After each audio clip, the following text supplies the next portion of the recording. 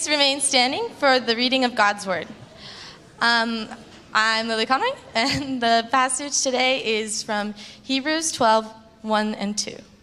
Therefore, since we are surrounded by so great a cloud of witness, let us also lay aside every weight and sin which clings so closely, and let us run with endurance the race that is set before us, looking to Jesus, the founder and perfecter of our faith, who for the joy that was set before him endured the cross, despising the shame, and is seated at the right hand of the throne of God.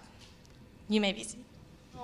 We are literally standing on the edge of 2023, looking out to the future of 2024. Like I'm just literally standing on the edge here of the stage, hoping in my old age I don't fall off and create an incident for us.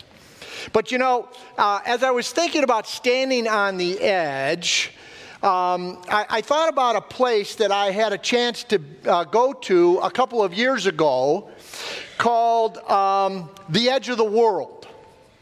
It's in the desert of Saudi Arabia. I had business in the capital city of Riyadh, and while there, one of my colleagues said to me, hey, I see there's this place out in the desert they call the Edge of the World. Why don't we go and see it? And so, you know, not thinking, I said, sure. I actually thought we were going to get like in a tour bus and we were going to go out to a fancy place and it was going to have a gift shop and all that kind of stuff, only to find out that our ride met us at what I would call a Saudi 7-Eleven parking lot. It was a Jeep with two guys that we had already paid. We got in their Jeep and off we went. Now, I wasn't really thinking, I wasn't very bright I'm in Saudi Arabia, right, with only another guy. We have no weapons on us. We get in this Jeep and off we go. And we go for about 30 minutes on the freeway. Everything's fine. They seem to be driving okay. When all of a sudden he slows down, pulls over to the shoulder, and then turns into the desert and begins to drive. Think Yuma sand dunes, all right? So off in the desert we go, no road, into the middle of nowhere. The only way we know we're going somewhere is he's got a GPS unit on a suction cup on his dashboard, and for the next hour and 30 minutes we drive straight into the desert. I prayed a lot. I thought a lot about family members.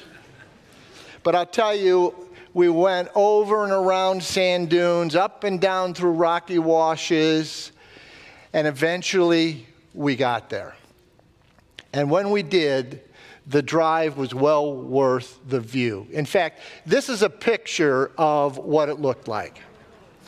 Think the Grand Canyon with no other side.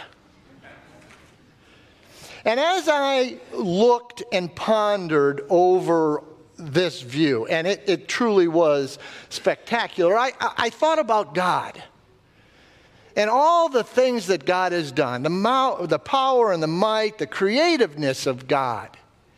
And in one sense, actually standing here with a view of all of you, the same thought comes to mind. That is, all of what God has done for each and every one of you. This is quite a view. It's the looking today that I would like to address. It's the view of you that I would like to address. The title for what we're going to share today is this, Fixing Our Eyes on Jesus, from Hebrews chapter 12, verses 1 and 2. And so as we stand on the edge of tomorrow, what is it that we see? What are we thinking? Are we thinking about what we should have done but didn't? What we wanted or where we wanted to go but couldn't? Are we wondering how we're going to make 2024 different? And so it's in light of our being on the edge of another year that I ask, do you ever wonder how your view of the world moves you through life? This view I am speaking of is called your worldview. Your worldview is what dictates how you live, what you believe, and it does so invisibly. It controls your attitudes and your actions. It is influenced by what you have experienced and by the intakes of your life. Now, for many of you here today, you may not even have known that you have one. However, our life is a demonstration of our worldview. It is what we believe lived out. What we should want for our lives is a biblical worldview, one that includes the truth of what happens when we die. And you might be surprised to know that especially for those who have professed faith in Christ, the Bible tells us numerous times and numerous places that the manner of our conduct of our current life should be guided, directed, and lived out based on our view of the life to come, our eternal life. So this is sometimes referred to as our eternal hope. The Apostle Paul in Ephesians 1:18 says it this way, I pray that the eyes of your heart may be enlightened so that you will know what is the hope of his calling. Our call is to move through this life with a view of our eternal one. So how we live, walk, think, and do so in the here and now should be predicated on our knowledge that there is a new life awaiting us eternally with our Savior, Jesus Christ. So at the edge of a new year, this is a great opportunity to prepare, to train for the next leg of our journey to eternity, knowing that we are under constant competition from worldly influences. And consequently, we need to be sure that our worldview is squarely fixed on Christ. So I'd like us to consider what using our eyes to fix our hearts on Jesus might then mean for our lives. And as one of the pastors readily says each and every week, are you ready to learn? Are you ready to grow? He should say then, let's go. So if you have your Bibles, open them to Hebrews chapter 12, verses 1 and 2. Now this is a familiar text, but the content, I should say that actually the context of the illustration that the author uses may very well not be apparent. So I want to begin with acknowledging that our spiritual, physical, and emotional well-being needs to be rightly set on a solid understanding of Jesus, what he means to us for the life he created us to have. Let me read the text again this morning. Therefore, since we have so great a cloud of witnesses surrounding us, let us also lay aside every encumbrance and the sin which so easily entangles us, and let us run with endurance the race that is set before us, fixing our eyes on Jesus, the author and perfecter of faith, who, instead of the joy set before him, endured the cross, despising the shame, and has sat down at the right hand of the throne of God. The context of chapter 12, verses 1 and 2, flow from the very famous chapter 11 and what is referred to as the Hall of Faith. And so after listing and explaining who these people were and how they were established as righteous by faith, the author of Hebrews now pulls us into the narrative of the text. I'd like us to consider that we are actually there when this would have been shared. Imagine yourself being together with a group of fellow believers. And Hebrews chapter 11 has just been read. The heroes of faith have just been proclaimed. You remember each story vividly. When suddenly the reader turns now to all of you and says, therefore, or better yet, then for us, since we have so great a cloud of witnesses surrounding us. And you stop, you think, what? What? How am I to be included in such a significant accumulation of the faithful? How am I to be included with these historic characters of faith? You know, as a part of almost every sermon, the preacher will have some sort of word picture, compelling story, or illustration that is used to help the audience visualize the concept that they will be unpacking. And that is exactly what the writer of Hebrews is doing here. In a moment, he will be unfolding a very specific illustration, placing us all into a race inside a great Olympia Stadium. But for us today, without understanding the historical context of where and when this was written, we might not catch the significance of what is being shared, let alone understand the illustration the writer is using. Oftentimes, we read the Bible flat, as if they are just words on a piece of paper. By that I mean without considering or knowing the reality of the day, it is difficult to put ourselves in the time period it was written because we have no basis of knowledge from which to draw from. A couple of years ago, Laura and I celebrated our 50th wedding anniversary. Our whole family went to the northern Wisconsin lake that I summered at as a kid every year. It was a marvelous time together, especially for the grandkids who had heard so many of Grandpa John's stories about it. But now they were able to see and feel the places and events of those stories, to see how far it was to swim across the lake, to actually physically row a boat, and then to see where the bear came out of the woods. Finally, the stories had skin on them. Seeing, feeling, and experiencing something they had only heard about. And for me, this is exactly what happened regarding this passage a number of years ago. Laura and I and our sons and their wives had a chance to do a Steps of Paul tour through Greece. We went with a group led by a dear friend who's one of the world's leading experts on ancient antiquities and languages.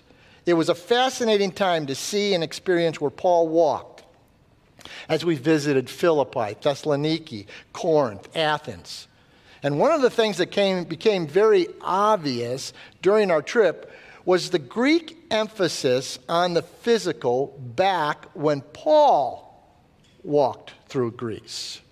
You saw it in the attributes of their gods, the deployment and institution of their annual games. And as a result, is a frequent backdrop to the things written in the New Testament. And when New Testament writers talk about this aspect of life, it would have had significant meaning to the people of the day, both Jew and Gentile. See, when Paul arrives in Greece, it is a period of history where Rome is reinstituting the games in Greece. The Corinthian games happened every 2 years and were reinstituted exactly when Paul was in Corinth, so he would have been there for a full cycle of 2 games. This is an important piece of information and worth our remembering as we read Paul's letters and take note of his use of sport and physical language in them.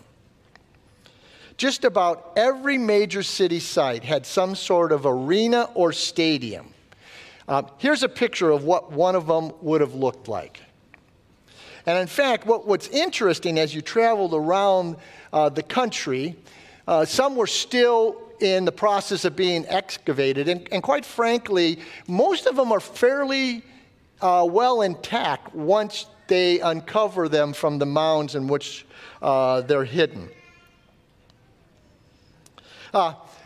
Actually, kind of a funny side note, an illustration that some things never change.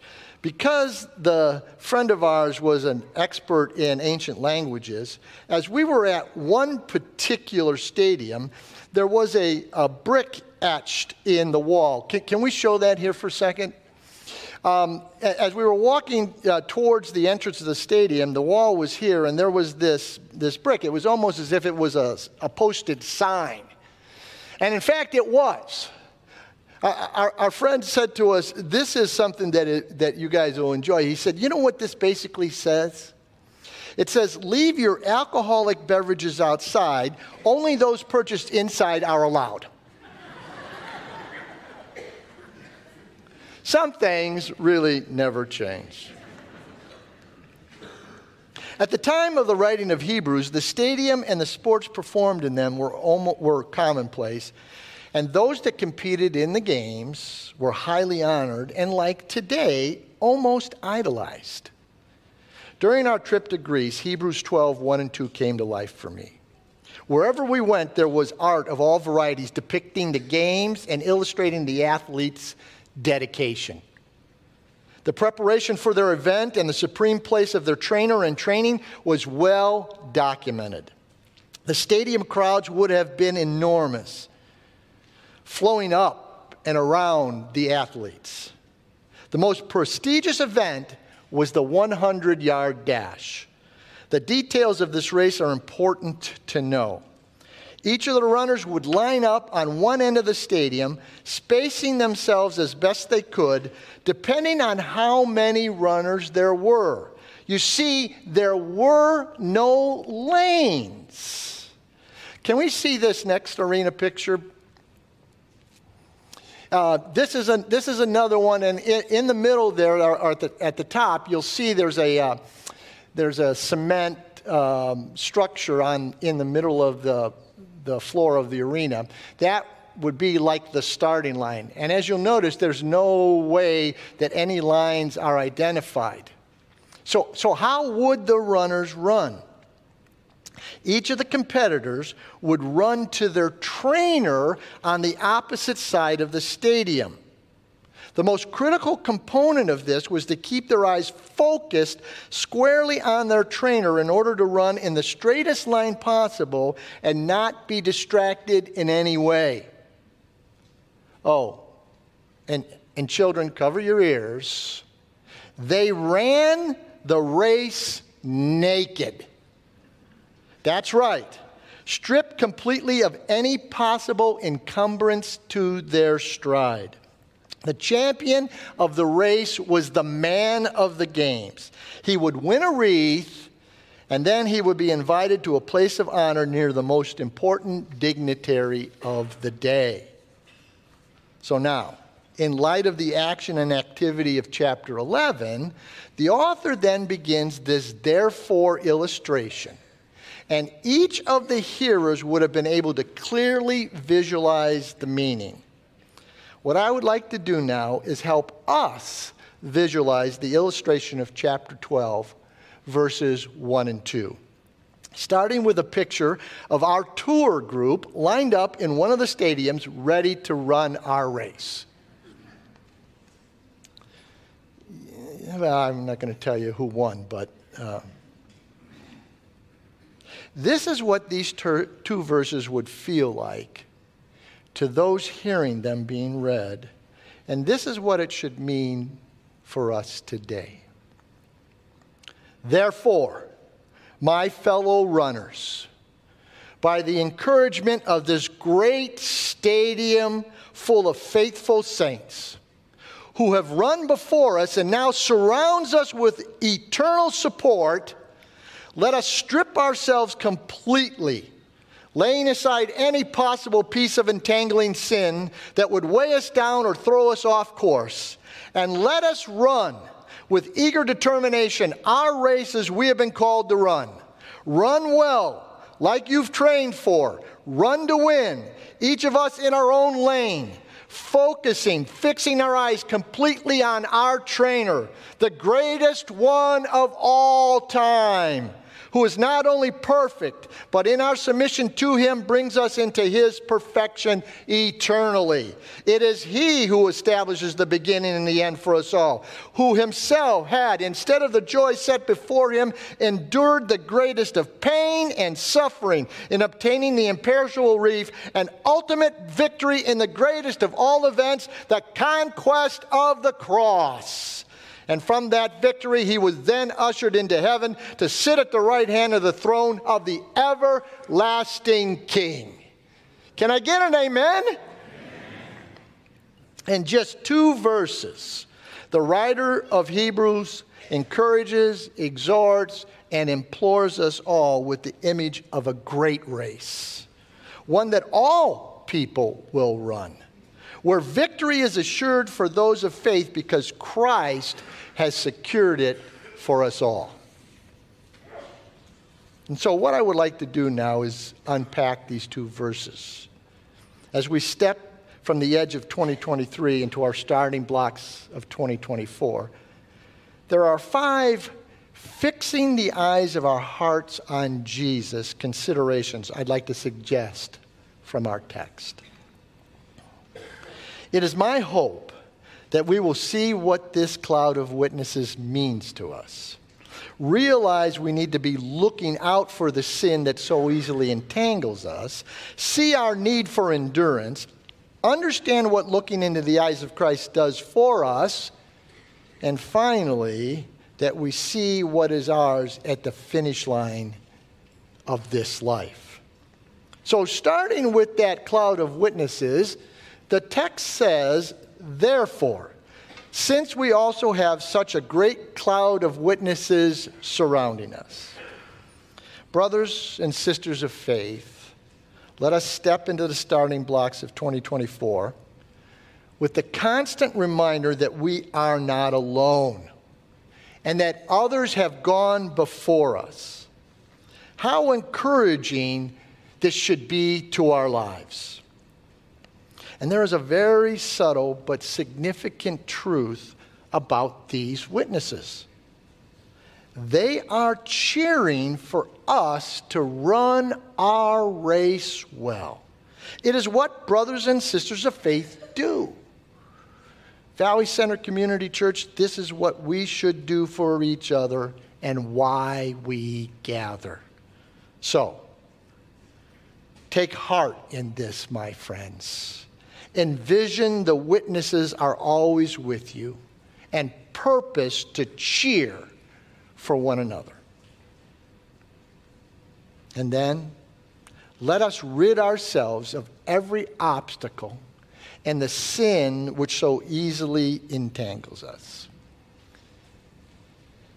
Have you ever seen a young toddler in diapers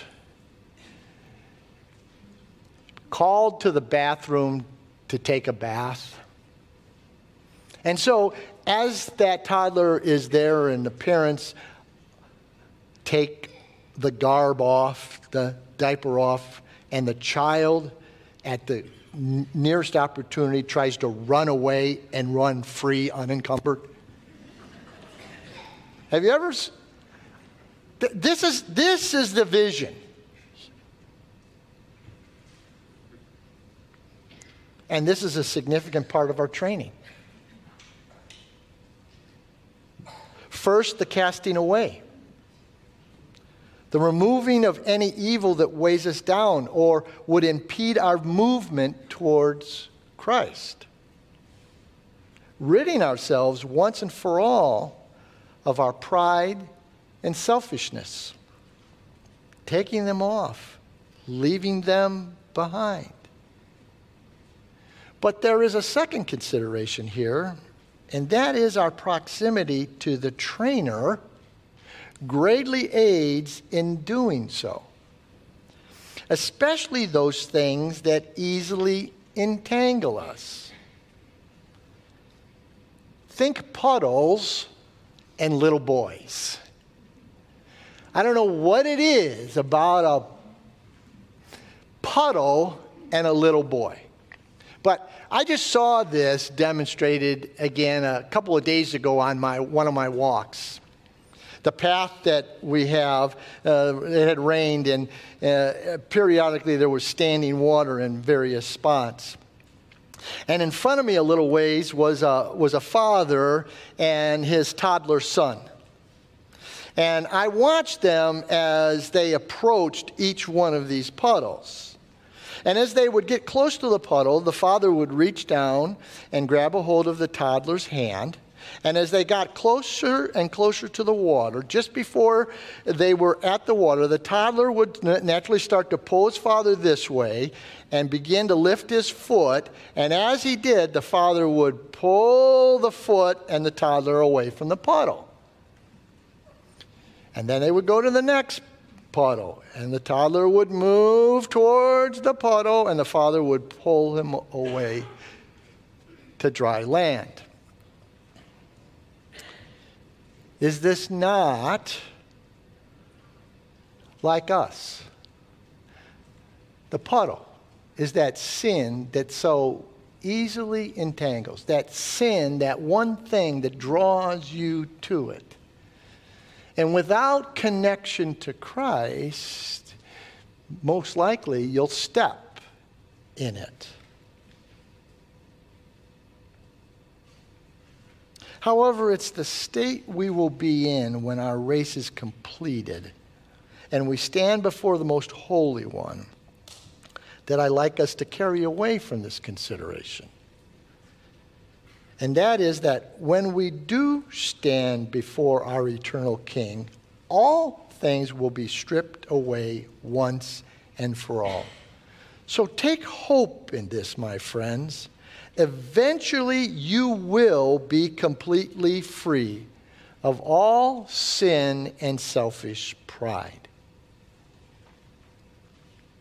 And so with that in mind, the text tells us, let us run with endurance the race that is set before us. Now, we don't always take time to consider our lives in this way. That there is work involved, and that we need to be alert and prepared. The concept here is an along-the-way development put into place by God for us to grow in. It is not a one-and-done race, but your lane for the life He has chartered for you.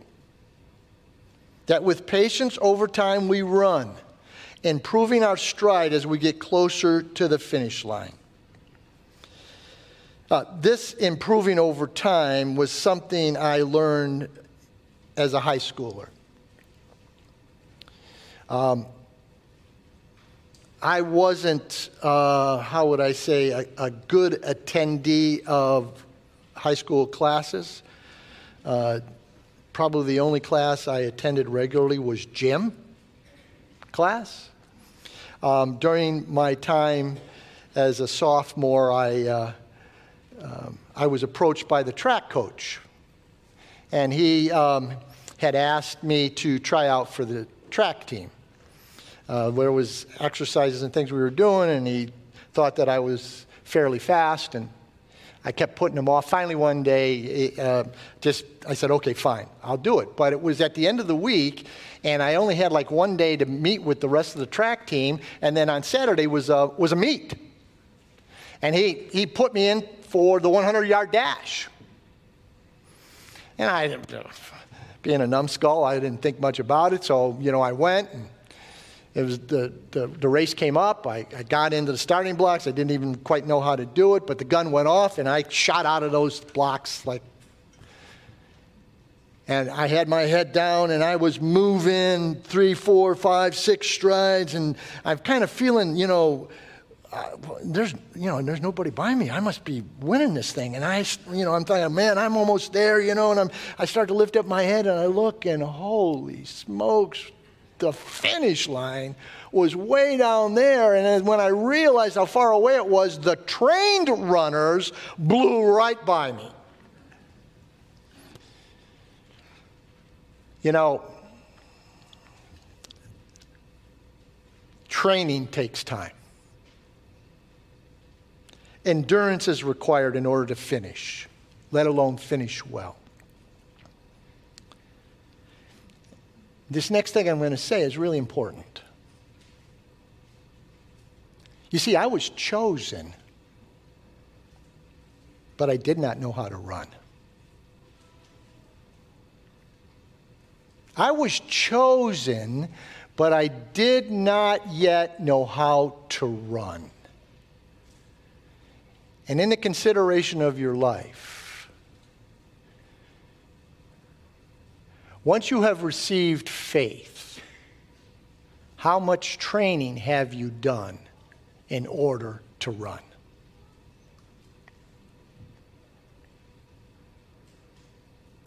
My friends, take heed of this truth. Endure your sanctification. Brothers and sisters of faith, let us welcome the discipline required of disciples in order to finish well. Welcome the discipline required of disciples in order to finish well. In the text that follows these verses, verses 3 through 11, the author of Hebrews unpacks why discipline is necessary and its eventual blessing to us. It might very well be a good devotional piece for you for the rest of this week. However, we can endure the discipline of our training by fixing our eyes on Jesus, the author and perfecter of our faith. Now, on one hand, this is the easiest concept to consider. And yet it seems the most difficult to realize, that is, to implement. You might say, yes, you say, I know I should be looking to Jesus in all I do. But what does that actually mean in my life? Well, with this illustration, the author of Hebrews is sharing with those reading, those hearing, that the connection to Christ as trainer means that only complete concentration on Him would bring victory. Hey, have you ever had one of those look at my eye moments with your kids? Well, why do you do that? Sure, you want them to get it, to understand whatever it is you have for them at that moment. Sometimes a simple look at me is all that is needed. Other times, you find you need a physical exertion to train their head and their eyes to work together in doing so. So you grab their face, right? And you place it right in front of you and you say, "Look at me."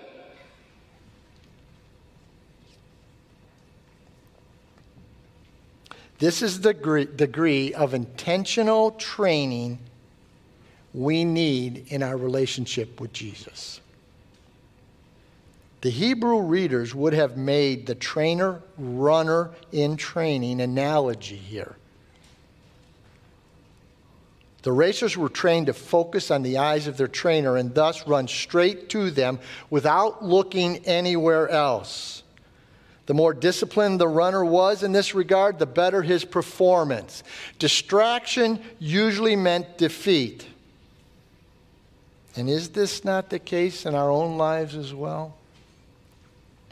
Coming out of the blocks in 2024, we must be fixated on Christ. So take hold of Christ, my friends. Engage with Jesus. And there is a second part of this consideration, and it is to remember just who our trainer is, was, and will be. Again, the writer here uses race imagery in describing Jesus as the beginning and the end, the start and the finish of the race He set before us. That is, by his mercy and grace, our race began. And it will ultimately end with him in glory, which is our final consideration. Who, instead of the joy set before him, endured the cross, despising the shame, and has sat down at the right hand of the throne of God. Now you might note that I have replaced the word for with the word instead, because it better represents the understanding of what is meant here. As we have heard from Pastor David numerous times during the early chapters of Luke, Jesus left eternal perfection in heaven and instead came here to live on this sin-laden planet. So, who instead of that, he endured this. His event was the cross, and he was perfect in it. Might I dare say he was the very first cross trainer?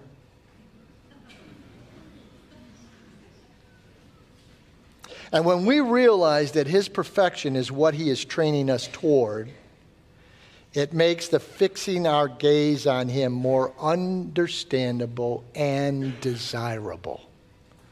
For he has shown us where our race ends. Brothers and sisters, he is taking us home. Eternal life for you begins when you cross the finish line of this one.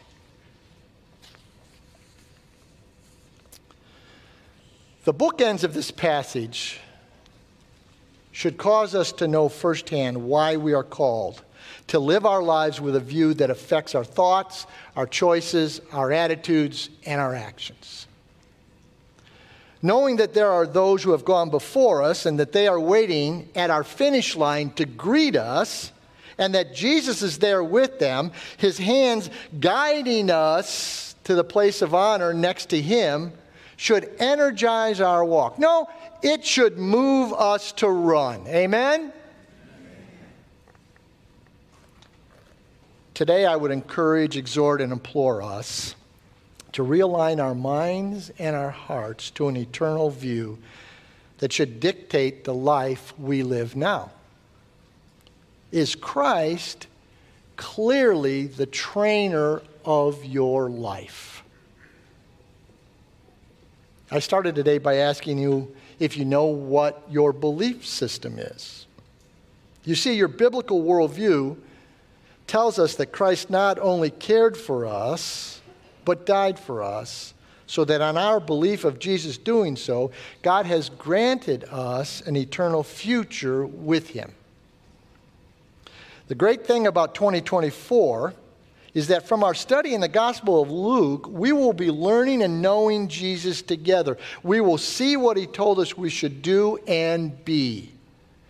Learning what he tells us about ourselves are called indicatives, which means all that God has done for us. And those truths are always the basis for our Christian imperatives, the ways we respond in faith and obedience. Passages like the Sermon on the Mount and the interaction with the disciples teach us much about ourselves and relationships with others. His parables cause us to consider our motives. His sacrifice teaches us about self, and his words of comfort to those in need give us peace in our troubles and demonstrate for us how to do likewise with others. And all the New Testament writers, under the inspiration of the Holy Spirit, illustrate Christ's attitudes that should be ours also. Have this attitude in yourselves, which are also in Christ, are the exact words from Paul regarding humility in action and the interest of others. This, my friends, is fixing our eyes on Christ, knowing him so that we would know how to run our race well. So I pray our 2024 is a year of growing and knowing Christ and no longer living for ourselves, but for him who died, that we would have life eternal. Let me pray.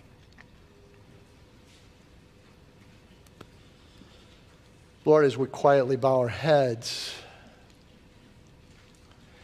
may you put into our minds and our hearts the picture of you standing there at the finish line, looking to welcome us in and then usher us to the right hand. I pray for each and every household that's represented here this morning, Lord, that you bless them in this regard, that you keep as a constant reminder our need to have you as trainer, to fix our eyes on you, to focus our walk towards you. We just thank you, Father, that you demonstrated your love for us and that while we were yet sinners, Christ died for us,